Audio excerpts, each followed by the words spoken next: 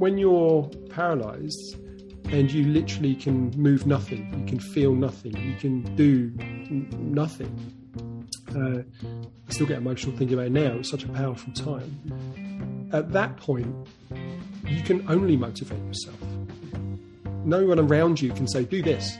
That's not how it works. You have to be in the driver's seat of your own body. You have to be your own MVP, your most valuable player. Right? You have to turn up.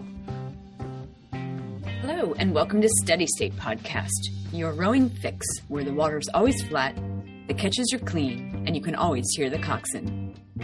We're revealing a narrative about rowing culture that celebrates the expansive array of rowers, coaches, and coxswains in a podcast designed to savor real-life experience from launch to cox seat at every level. We're Rachel Friedman and Tara Morgan, and this is Steady State Podcast. Sit ready.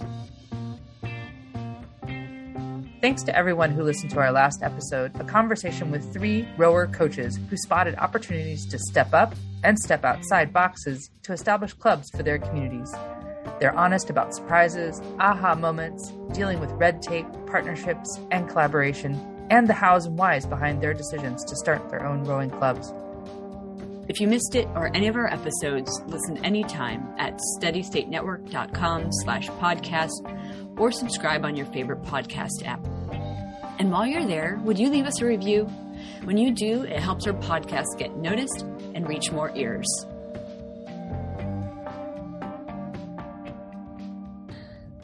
We are really interested in backstories, the experiences on and off the water that make people the rowers, coaches, and coxswains they are today. In 2016, Stephen Dowd was a 37-year-old weekend warrior cyclist living and training in London when an accident left him with a devastating spinal cord injury. Facing total paralysis and a bleak prognosis, Stephen was motivated by his acceptance into a clinical research trial and a goal to walk by Christmas. With an exceptional personal will and the support of family and friends, Stephen today is not only walking, but cycling, skiing, erging, and even rowing. We sat down to talk about his journey, finding motivation, and the Enduro Challenge, a charity event Stephen launched in 2021. Hello, how you doing? Great. How are you? Very well, thank you. Thank you so much for hanging out with us this morning. My absolute pleasure. So I'm Tara, if I didn't already have that on my screen. And you and I have talked per Seize the Oar Foundation. Whoop, whoop, whoop. Absolutely. And I'm in Vashon Island, Washington, just outside Seattle. And I am Rachel, and I'm based in Washington, D.C. So Tara and I are across the country from one another. So thank you for making this time work. I know we are spread across the entire day right now. Right. Well, it's only 5 p.m. here, so it's all good. So can you tell us your name and where you are right now and what you do? Yeah, okay, cool. It's well, I can do the first really easily. The second one's probably a longer answer.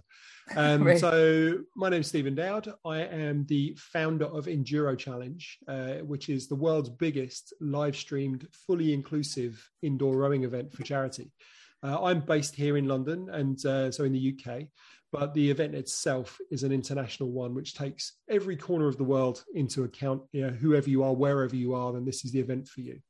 Thank you so much for being with us today. We really appreciate you taking a little bit of time to talk with us about your rowing story and enduro. So one of the questions we love to ask our guests right off the bat is, how's your rowing week going? Well, I'm probably a little different to the majority of your rowers because I don't consider myself a rower.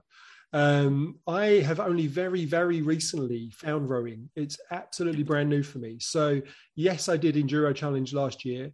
It's a 4-hour indoor row. So I was on the erg. I was also hosting the show whilst rowing as well, which was alongside the other hosts. So I've done a fair bit of erging only over the course of the last year, but hot off the press, brand new. I only made the post on Friday.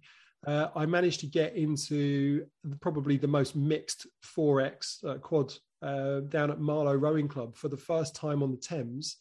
And I was rowing with 3 Olympians in the boat, which was just amazing. Olympians and Paralympians. And wow, what an experience. This is just last week?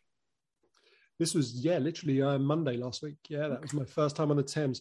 It's not my first time in a boat, in as much as in order to arrange the row for last Monday, which was obviously enduro shirted and all very kind of promo and whatever, in order so that I didn't collapse a boat or capsize a boat full of Olympians and Paralympians, which would have been embarrassing for everyone. Then I went to Guildford Rowing Club, which is a club here on the Thames. It's one of the oldest clubs actually on the Thames. And I had a crash course in how to actually row a boat. So I did a single a couple of times. I got in a double with one of the guys there who's also para. And then I ended up in a quad as well, just to kind of make sure it wasn't the first time I'd ever done it when I stepped into the Thames. But then Monday was the big day.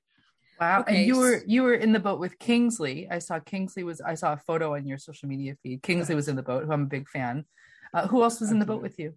So the bow behind me was Kath Bishop, triple Olympian, silver medal winner. Used to row with people like Catherine Granger and Kate McKenzie and Gillian. So incredible woman. She's also the chairwoman of Love Rowing, which is British Rowing's charitable arm, charitable foundation, and author of The Long Win, she'd like me to say, I'm sure. She was behind me and calling the shots, and she was steering because this was a 4X we were in. Then I was in the 3 seat, is that? Yeah, I think that's right. And then in front of me was Naomi Riches, MBE, who was a gold medal winner in the London 2012 Games. She's visually impaired, so she's a PR3. And then in front of her was Kingsley Ijima, who's the fastest African. He's a PR1, and he rowed at the Tokyo Olympics. He didn't medal, unfortunately, this time, but I'm sure he will in the future. But wow, what an incredibly mixed ability boat. And all of that was brought together by Marlow Rowing Club, which is where we rowed out of. Each of them all row at that club. But we had a wonderful guy called Bruce Lynn, and I'm sure lots of people will know Bruce because everyone seems to. But in the para space, he's an American based over here, and he runs the adaptive program at Marlow. And so he was able to pull us all together and get us out and make a dream come true. Well, what a fantastic group of people to get out on the water with for your first time in a quad. Was there anything like that really surprised you about being in that boat? I was surprised at how easy it was. Oh, because you had Olympians in your boat with you. Yeah, absolutely. That is true. Although you would think if I was rowing along with Olympians, having been my 5th time ever on the water, that I might end up clashing oars and catching crabs and all that sort of stuff that I'm still learning the words for. But actually, even though I was square blading, I haven't yet learned to feather. And frankly, the way because I broke my neck, so I'm technically would be classified a PR3 if I were to be classified. But I have some paralysis. So I was struggling to do the feathering thing. But it was just so serene. You know, I mean, I'm talking to the converted, but when you catch 3 or 4 strokes that are just absolutely perfect and you find yourself just feeling like you're flying, it was just amazing, absolutely amazing. And then at that point, you also get to look around and you're not focused just on the stroke itself. You get to see the banks go by and the swans like flying overhead, and it's just beautiful. Yeah, we've talked to a lot of people, hundreds of people, about what got them hooked, and I think the word flying is probably one of the most commonly used words to describe what we would call send or flow or run in a boat. Yeah. And it's that sense that you've lifted this beautiful thing off the water, and it's just yeah. And then the second thing, like you mentioned, is that sense of serenity, or some synonym for serenity, and that quiet that we can all kind of step away from whatever else our lives are on shore, get on the water, and it's just to focus on what's happening in the boat, one stroke at a time. Yeah, absolutely. And that's what it was. And it was literally stroke by stroke. And I loved every minute of it. We did a couple of runs, very lucky with the weather as well. So the day before, we wouldn't have even been able to go out. It was so foggy and it was just awful. On our day, it was like glass. The water was so flat. It was beautiful. The sun was warm. It was just amazing. Oh, sounds like a perfect opportunity. Bit of divine intervention. Yeah. Right. We also call that brochure day. So I'm glad you were doing some promotional photos, because that's like the day you take the photos for the ad or for the brochure is when Absolutely. It's just, and then you get your Learn to Row students down to the boathouse and they're like, this isn't what it looked like in your brochure. You're like, well, Yeah, no, it worked well for the montage video put together at the end. So lots of lovely shots. Oh, good. Well, we're looking forward to seeing that. So we really would love to know if you could tell us about how rowing came into your life, because it's a very different story than we've heard from a lot of other guests that we've had. And by rowing, I think we mean just the whole sport, indoor. We consider it all the same sport, so not necessarily oarsmanship. Yeah, no, I'm glad you said that, because I do as well. Actually, I came at rowing, as I said at the top of the conversation, I don't really consider myself a rower yet. So I've not put myself in any particular camps or categories. And I think the one thing that's always been a problem, actually, maybe perceptively from the outside looking into rowing, is that it is full of different factions. There's lots of kind of us and them, like coastal versus river versus transoceanic or whatever it might be. And then indoor rowing almost seems to just be totally different again. Rowing for me almost found me in a way. So I was, if I wind it back to when I first had my injury, I came off my bike, I fell on my head. I'm 6'3", 100 kilos, and instantly sustained a spinal cord injury, which left me paralyzed from the middle of my neck down. So I spent 4 months in hospital. I was a head on a pillow looking up at ceiling tiles, possibly driving around in a power chair with my mouth for the rest of my life. Mm-hmm. And so there was an immediate change for me that meant I had to kind of reprioritize what I did. I was running recruitment for BNY Mellon, who you probably know from the boat race and Head of the Charles and stuff. I used to run recruitment for them for investment management here in Europe, in the Middle East, and in Asia and in Africa. So I had an understanding at a very distant view of rowing from the Oxford Cambridge boat race. That was all I knew about rowing, really. So I had my accident, and then I started making a bit of a recovery after some experimental clinical research. I was lucky enough to be a part of a trial. And after that, it put me through a number of kind of challenges that I would use to try and make a recovery. And one of which was very much a focus on sport. So I looked at sport as a way to engage, to be active, and all of that would help my recovery, my rehab. Eventually, I'm kind of rattling through the rocky montage, but I ended up getting back on the bike that I fell from 200 days after the injury itself. And having gone from that pair of eyes on a pillow and a very bleak prognosis about whether I'd ever walk again or even be able to feel anything below my neck again, then I was able to get back on my turbo trainer on the bike and cycle the 100 miles that I didn't get to do because my injury kind of got in the way. So that was an example, I suppose, of how I use sport to move forwards. But from a rowing perspective, I then started doing more and more challenges. I did the bike, I did it again the following year. I then learned to run again for the first time, which was a bit of an experience. I did the World Run, which is it's the world's biggest running event, actually, that runs internationally. And I didn't quite fall on my face until at the very end when I did. Which literally fell on your face. I quite literally did. And it ended up as a bit of a viral video, actually. There was like 250,000 views or something of Steve falling on his face again. And then I moved through a few different things. I learned to ski. We spoke about flying earlier, feeling like flying. For me, skiing was just like that as well. It was just amazing. I'd never skied before, and I fell over every day for about literally every few feet for about a week until eventually I could do it. But it's only when I got to the top of my stairs that I discovered rowing. So over lockdown, I decided I wanted to climb Everest.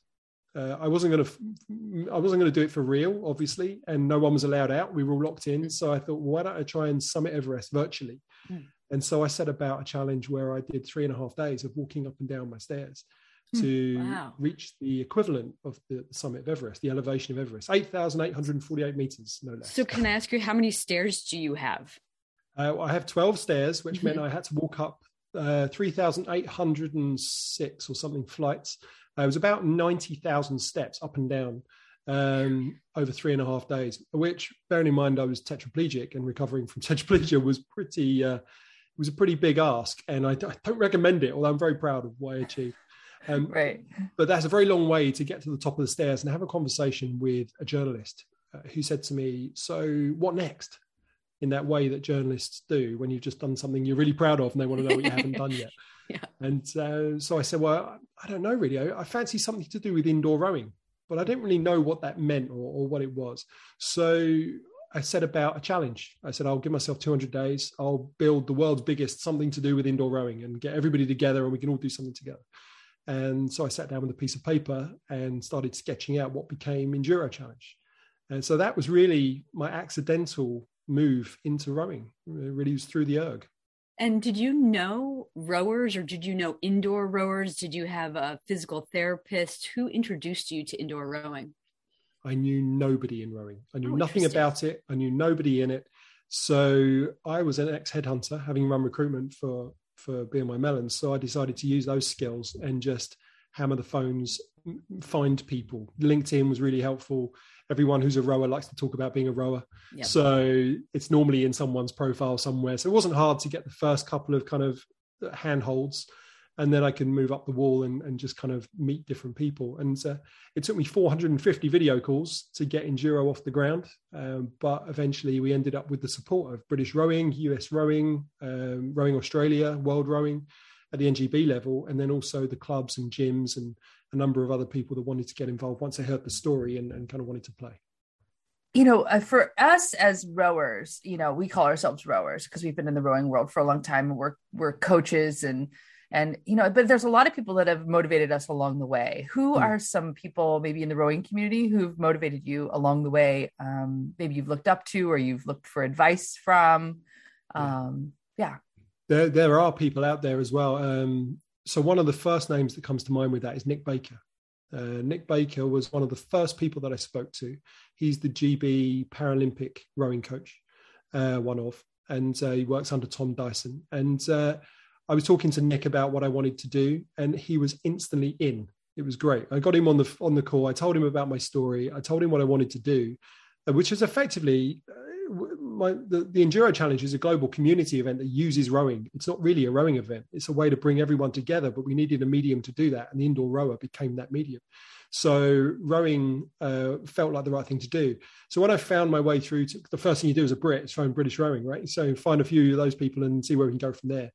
And Nick just took it with open arms and said, right, what can I do? How can I help? How can I be involved? And he ended up giving me lots of advice and even a little bit of coaching when I showed him some of my erg videos and things. So he kept me motivated and moving forwards. He introduced me to a ton of people as well, which can then open doors. And then like any good networking event, I suppose you end up springboarding off of that. But yeah, thanks to Nick. A lot of stuff was done early on. Also a guy called Matt Rostron. Matt Rostron is the CEO of London Youth Rowing. And previous to that, he spent some time at CRI in Boston. So he's been a face in that space for a long time. And we met on a philosophical level because he loves rowing and obviously is part of a big rowing charity, but he looks to get young kids, particularly in London, onto the water where they otherwise wouldn't have. So it's more like a social mobility program in many ways. Strong Bangladeshi area, particularly in East London where he's based.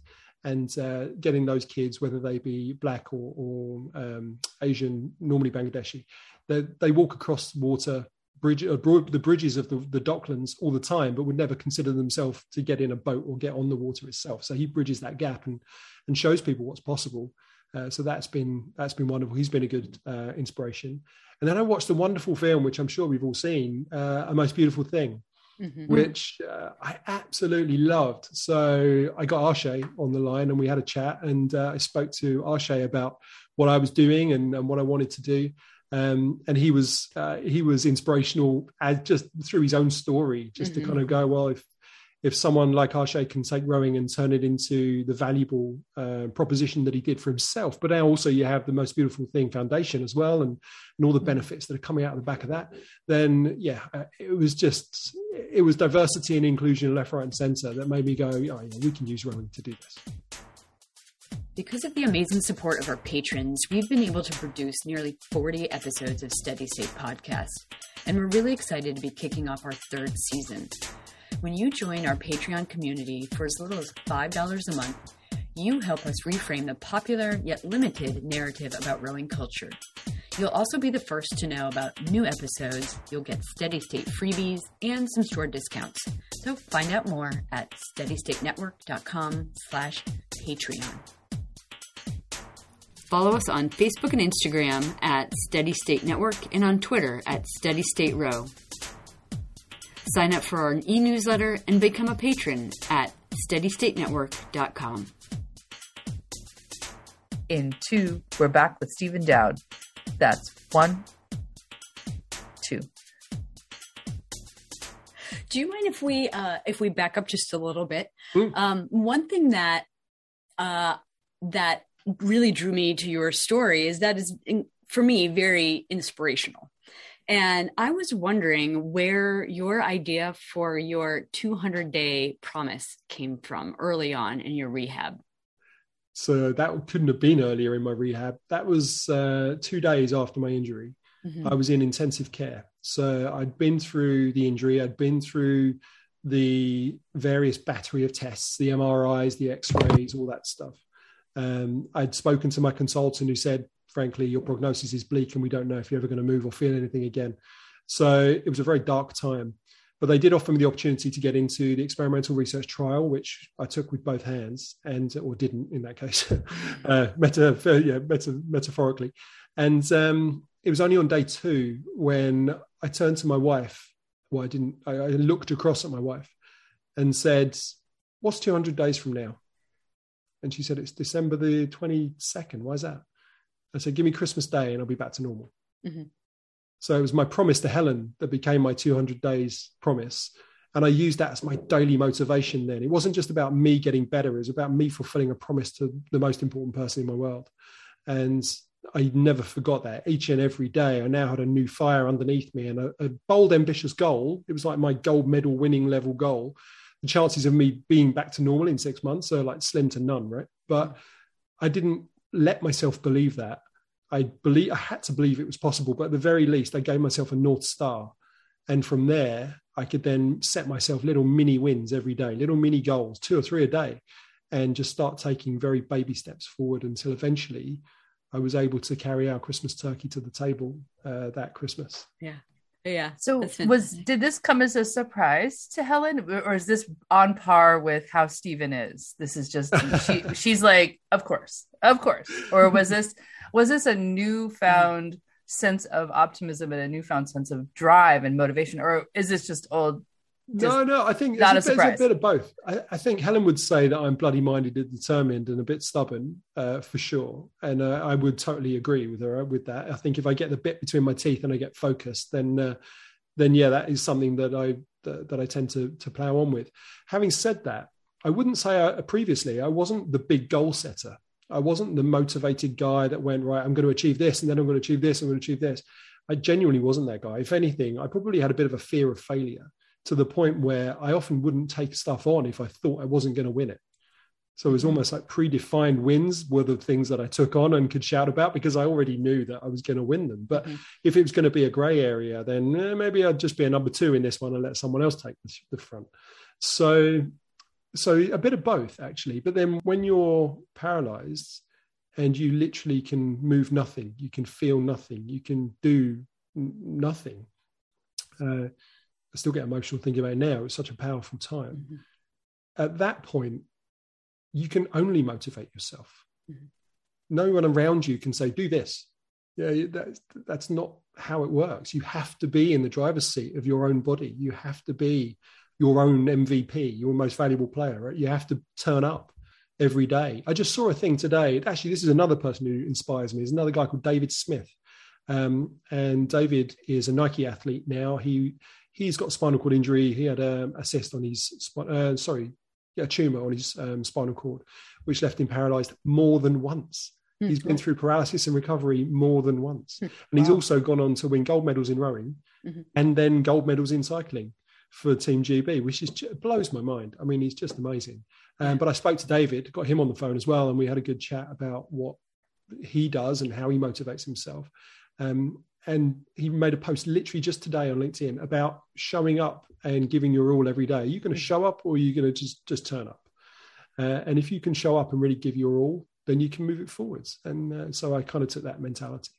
Well, I think that's so interesting in terms of rowing, because when you're an oarsman and you are on the water, there are so many uncontrollable variables, right? Even if you're rowing a single, as you've probably experienced, and that self-motivation is critical, because you are trying to control something that's a little uncontrollable, but you're in the driver's seat. So it's like when you row a single, like everything's your fault, but everything's also your doing. Right. Have you found any other sort of related to rowing? Because it is a very precise sport. It's repetitive. I mean, if we break it down, it's precise, it's repetitive. It definitely has its do's and don'ts. And then the water part is a whole other kind of a ball game. So is there anything in particular about it that you found particularly challenging? Like, will you continue to row? I absolutely will continue to row for sure. So the guys down at Guildford Rowing Club who have an 800-meter stretch of water that's windy. Yeah, it's not a nice, open, straight piece of water as most rowers would love to use. But that said, I think it probably trains you to be very aware of your boat. Yeah, it's a very long piece of kit, right? And you've got to know where you are in the water. You've got people around. It's unsafe if you don't know where you're going, and for other people and for yourself. So I'm definitely going to be joining Guildford Rowing Club. I'm definitely going to be doing my Friday morning rows down there, which will be amazing. What an incredible group of people as well. From a para perspective, I think they've got over a dozen members that are para. So they've got a good para program, and it's only half an hour from me, which is really lucky. So I will be doing it again. I do find it challenging. You know what I find challenging? It's a silly thing, and I'm sure all you guys would find this really easy. I find turning the bloody boat hard work. You know when you do that thing where you do opposite hands? It's like rubbing your tummy and patting your head. Yeah, I can't do that. I just can't do it. But yeah, well, whatever. I managed to get it around anyway, but it just takes a bit longer. And it's a little bit sketchy on occasions, particularly in the single. I won't lie. But I've not been in yet. So yeah, no, which is lucky because I can't really swim anymore. Yeah. But it's not overly deep. So I'd be able to stand up and it's fine. But yeah, it's definitely a little bit sketchy. But I've got to say though, of having in my vast experience of twice in a single, once in a double, once and twice in a quad, I love the single. I really like the single. I like being in control myself. And if I screw it up, it's on me. But if I do well, it's on me. And I like that kind of that honesty that it gives you. Mm-hmm. And I would think for you, especially coming back into ownership of your body and control, it is you, and everything that happens in that boat is because you've made it happen. And I can only imagine going from where you were, where you could not move, to now figuring out all the fine tuning elements. Can I flip my oar? Can I feather? And do you mind if I'm a little curious about during your rehab, if there was some critical point where you said, you know what, things are really looking up. Something's happened here that's pretty darn amazing, and I think I'm going places. Yeah, that happened every day. Yeah. And what I don't mean to be facetious there, really, because what I would do, again, with these mini goals is I set myself 8:00 every night. I would look back and go, was I better than yesterday? In the last 24 hours, have I made an improvement? Have I made a win? And if I had, then I'd celebrate. If I hadn't, then I'd ask myself, was it down to me? If I just didn't turn up that day, if I didn't try hard enough, and that happened sometimes. Yeah, there were many dark times, as you can imagine. If it was on me, then that's on me. I have to be honest and own that. And if it was out of my control, like I just had particularly bad spasms, I still get them now, but if I had bad spasms, or if I ran out of energy, or if just something was out of my control, then that's not on me, and that's okay. So I used to assess my day by day. I wouldn't look too far back into the past and say, what have I lost? Because why look backwards? You're not going that way. Although I suppose in rowing, you are going that way all the time. Mm-hmm. But yeah, so why look backwards? You're not going that way is to say to myself all the time. So I'd always be looking forwards, but I wouldn't look too far in the future either, because I had the North Star. I knew I was going to be walking again in 200 days. That was a promise to Helen. So I don't have to worry about that anymore. Now I just have to work out how to be better in the next 24 hours. So that was the little mini wins, 2 or 3 a day, where I go, yeah, I'm going places. I'm moving it forwards. How would you characterize your support network in that critical time, being a part of your challenge? Because it is just you and your body, but there are all these people sort of juggling and holding these pieces for you, and no one knows what they're doing, Helen included. knows what they're doing. And how would you characterize, your friend network and your work network and everything that got you to where you are now? Yeah, I mean, there's a few points to touch on there, I suppose, because mine's an acquired injury. So absolutely, I ended up with PTSD. Mine was an impact that left me paralyzed. Many people are para, though, that don't have that. They just grow up with those issues. So maybe PTSD is less of an issue for them, if at all. Sure. But mine was an acquired injury, and I absolutely had PTSD. I couldn't be in the car with my eyes open because I would physically see the car coming at us, cross the barrier and drive into the front of our car. Even though my injury was nothing to do with cars, everything was a threat. Everything was coming at me. And so whenever I had to go and do my 5 hours a day of physio over the other side of London, I had to be an hour and a half drive each way. My wife would drive and I'd just sit in the car with my eyes closed because I couldn't open them. It was horrific. But from a support network point of view, my injury or any major life-changing event like that doesn't just happen to you, right? It happens to everyone around you. It's a rock in the pond and those ripples go wide. So the support network I had from my nearest and dearest, my wife, my stepkids, my granddaughter, all of that was super important. But then it's your friends, your family, your colleagues, and even the support of people that you've never met.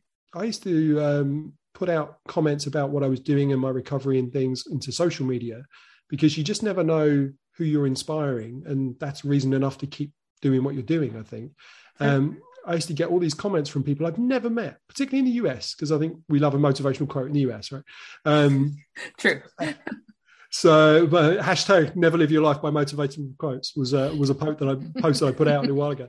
But it was important to them to see, and important to their lives to see someone else be inspirational, I suppose, to do things that made them feel good and that they could do it and understand how it was happening for someone else so that they might make small changes to improve their own lives.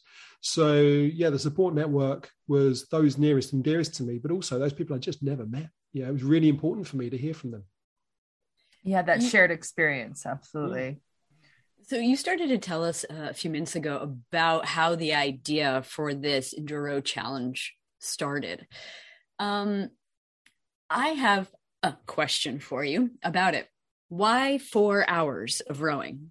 Yeah. What's up with the 4? Like, we're very curious because we, of course, look at it in terms of how it relates to an actual rowing event. So we're like, we understand a 20-minute test. We understand a 2K. We understand a 50K. We understand a marathon, half marathon.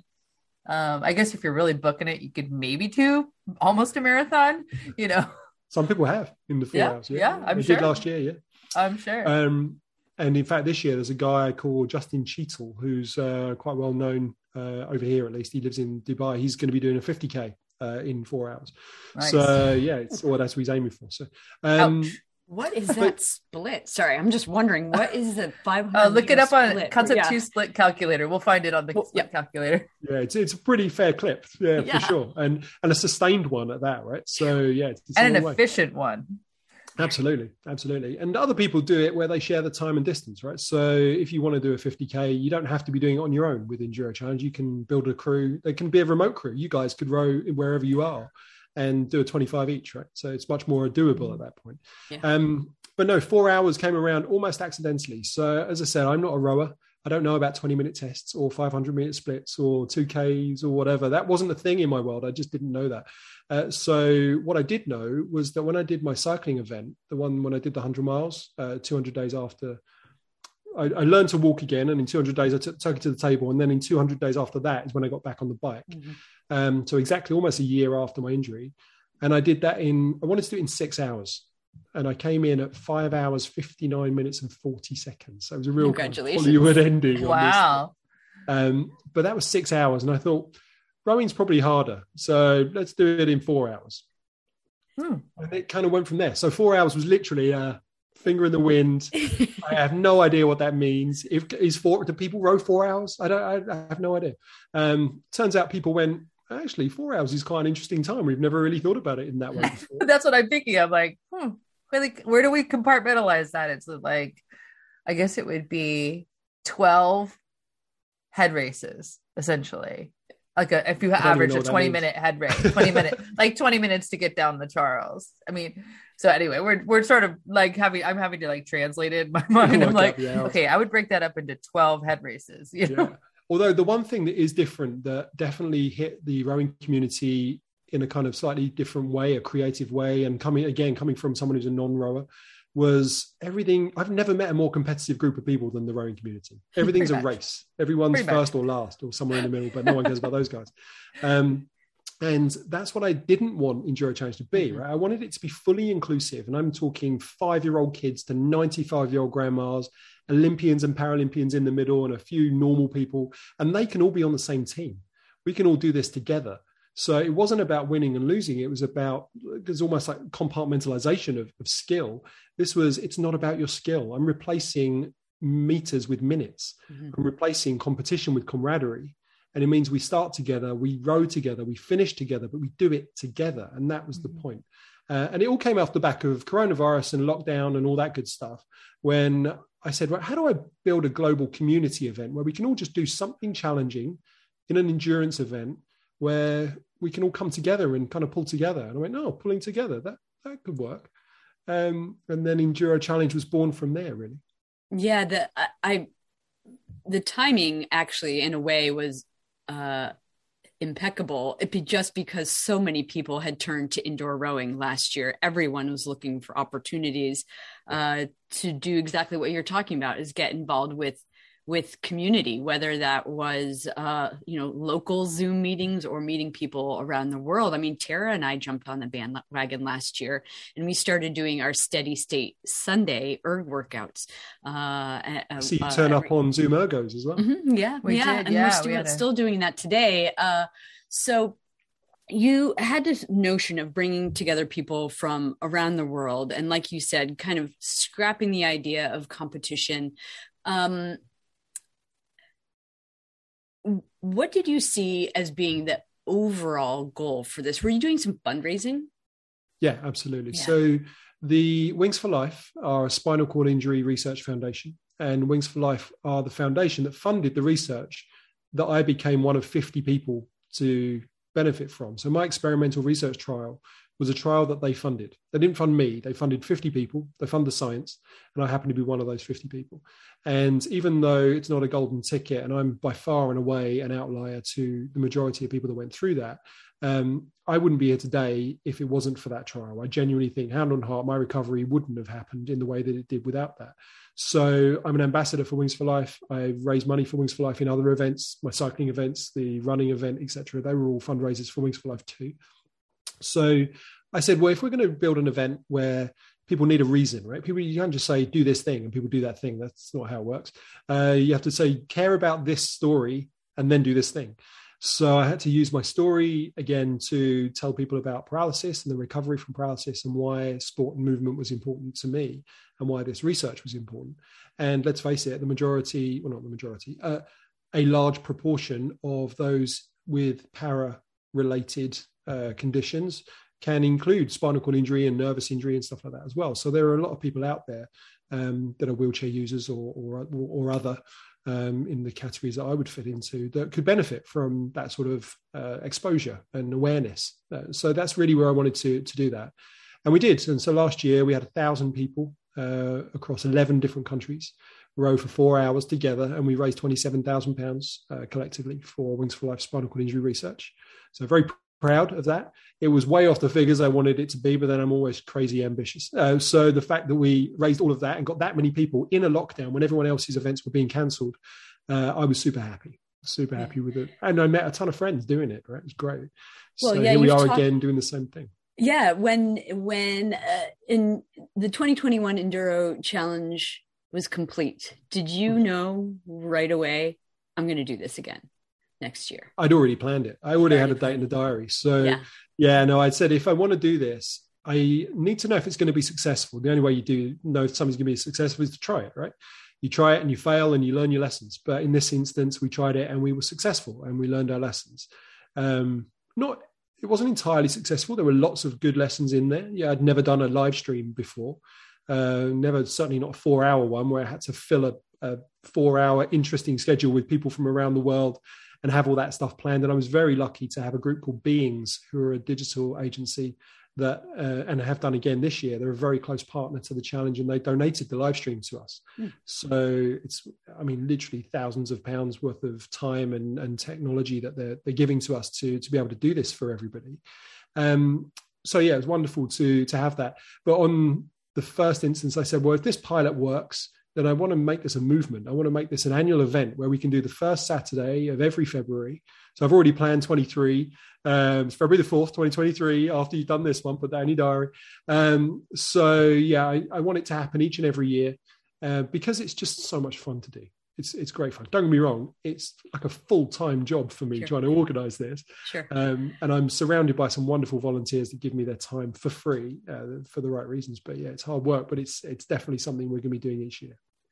Fantastic. You talked about for 2022, I think you call them micro and macro hubs. Is that right? That's right. Yeah. And so what you're talking about is whether or not you need to do it by yourself in your living room or getting together with some of your friends and teammates. Now, I'm just very curious because here in the States, COVID is still hitting us pretty darn hard. And I suppose I could get together a macro hub and do it with my club, but I'm kind of curious, do you see people putting together quote unquote macro hubs, small groups of people that are planning to do this together, either where you are or around the world? Yeah, absolutely. So give you a prime example, Ben Pritchard, who's the GB Paralympic rower. He's our premier. He went to Tokyo finalists. He's Welsh and he lives in Wales. So Disability Sport Wales and Welsh Rowing got together with Ben Pritchard, and now you can row with a Paralympian. They've given up some space where he's going to go to, and you can go join him in that group. And you'll be able to row with people like Ben Pritchard.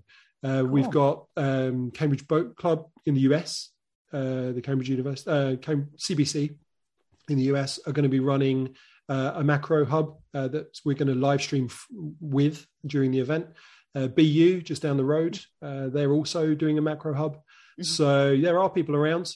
We've got and rowing is for me, one of the biggest things that came out of last year's event actually was a group in South Africa.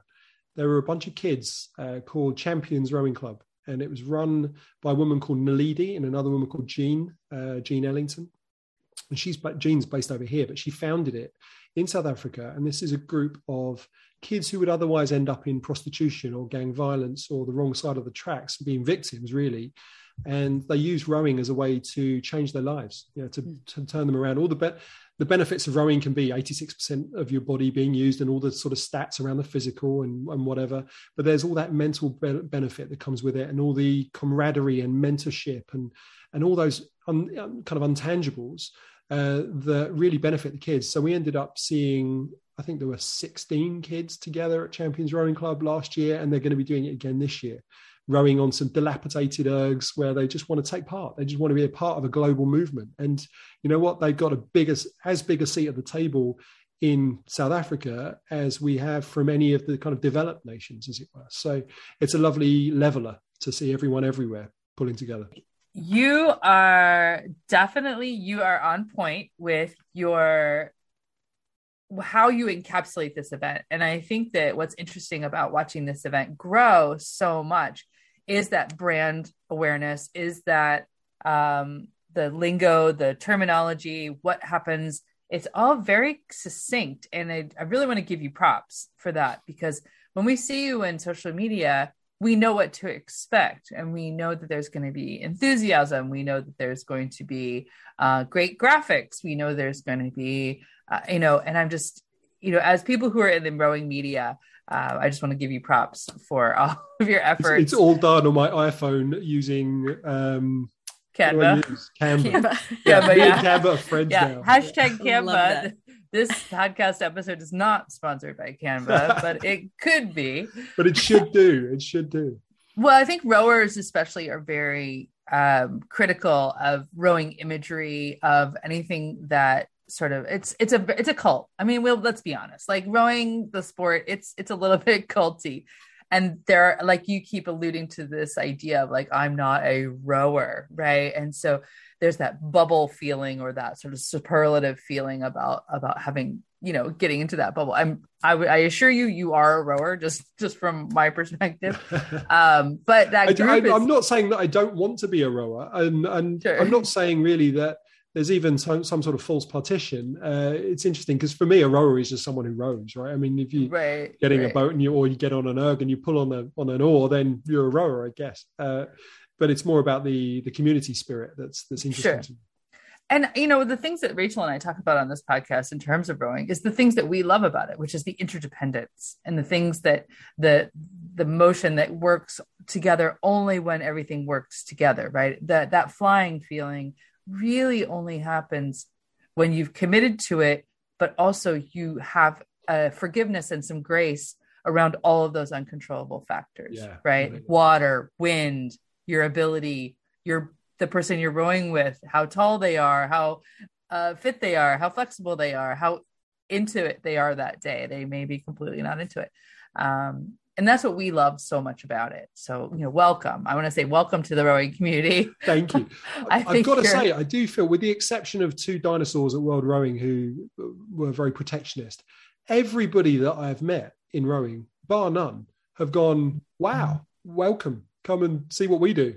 And they're so proud of what they do. It's yes. lovely. And that's not the perception you get outside looking in. It's interesting. I think some of that perception is a little bit of a dinosaur mentality of other people actually on the outside, because I think it's much more inclusive than people give it credit for.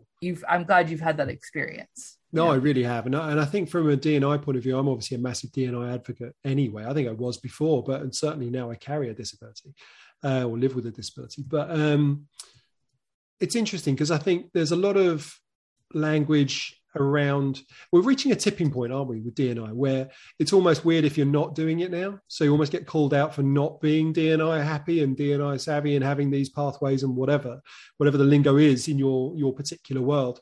And I don't know if everyone necessarily believes it, but I think they need to feel like they're doing it and be seen to be doing it. So I call out gesture politics. I call out the idea of just doing it because you need to be seen to do it. That's not inclusion.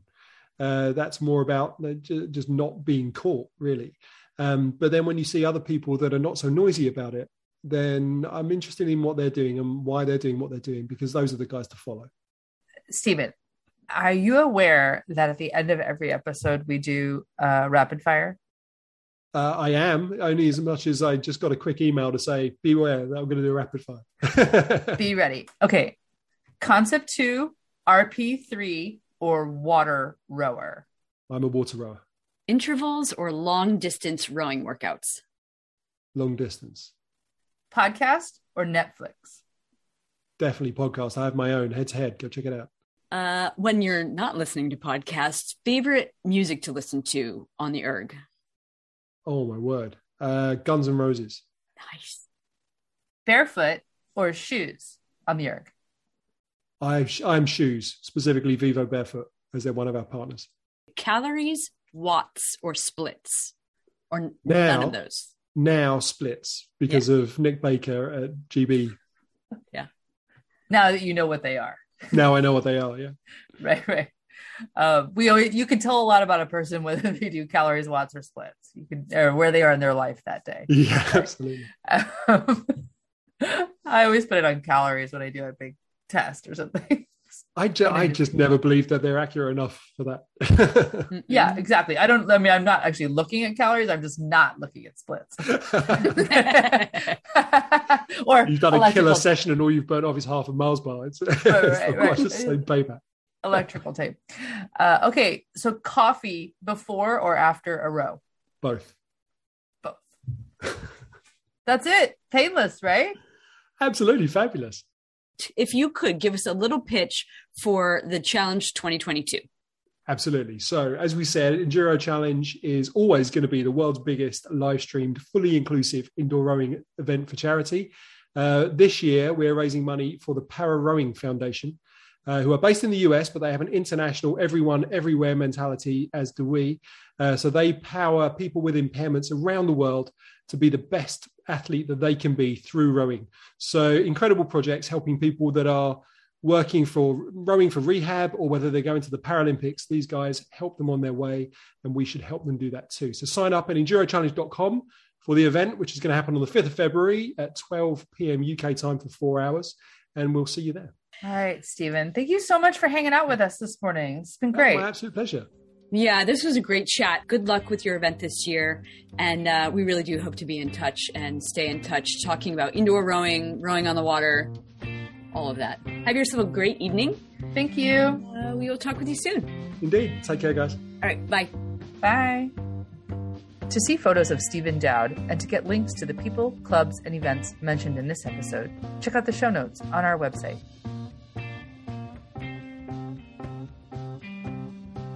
Hey, Tara, I think some listeners might not know that Steady State is more than a podcast. Totally. We should definitely tell them. We've got virtual events happening every week that brings together the rowing community from across the country and actually around the world. Yeah, it's pretty awesome. I really look forward to Friday mornings when we get together for coffee chat on Instagram Live, because we get to talk about rowing and racing and technique, but we also delve into things like DEI and motivation slumps. And it's always neat when rowers from around the world tune in. And so we hope you'll join us on Fridays, 8 o'clock West, 11 o'clock East on Instagram Live. Grab your favorite mug and add your voice to our conversation. And we also know that everyone sometimes needs buddies to help get them through long pieces on the erg. I know, I do. So we lead Steady State Sundays the fourth Sunday, basically, of each month at 6:45 a.m. West, 9:45 a.m. East. And when you register for the 60-minute Steady State erg workout, we give cues and insights to keep you motivated along the way, so you can work at your own pace and then stick around after to chat. Yeah, I really like that at your own pace. I row at about a 16. So if you want to find out more about any of our events and claim your spot in our lineup, go ahead and visit steadystatenetwork.com/events. Into let it run. That's 1, 2, let it run.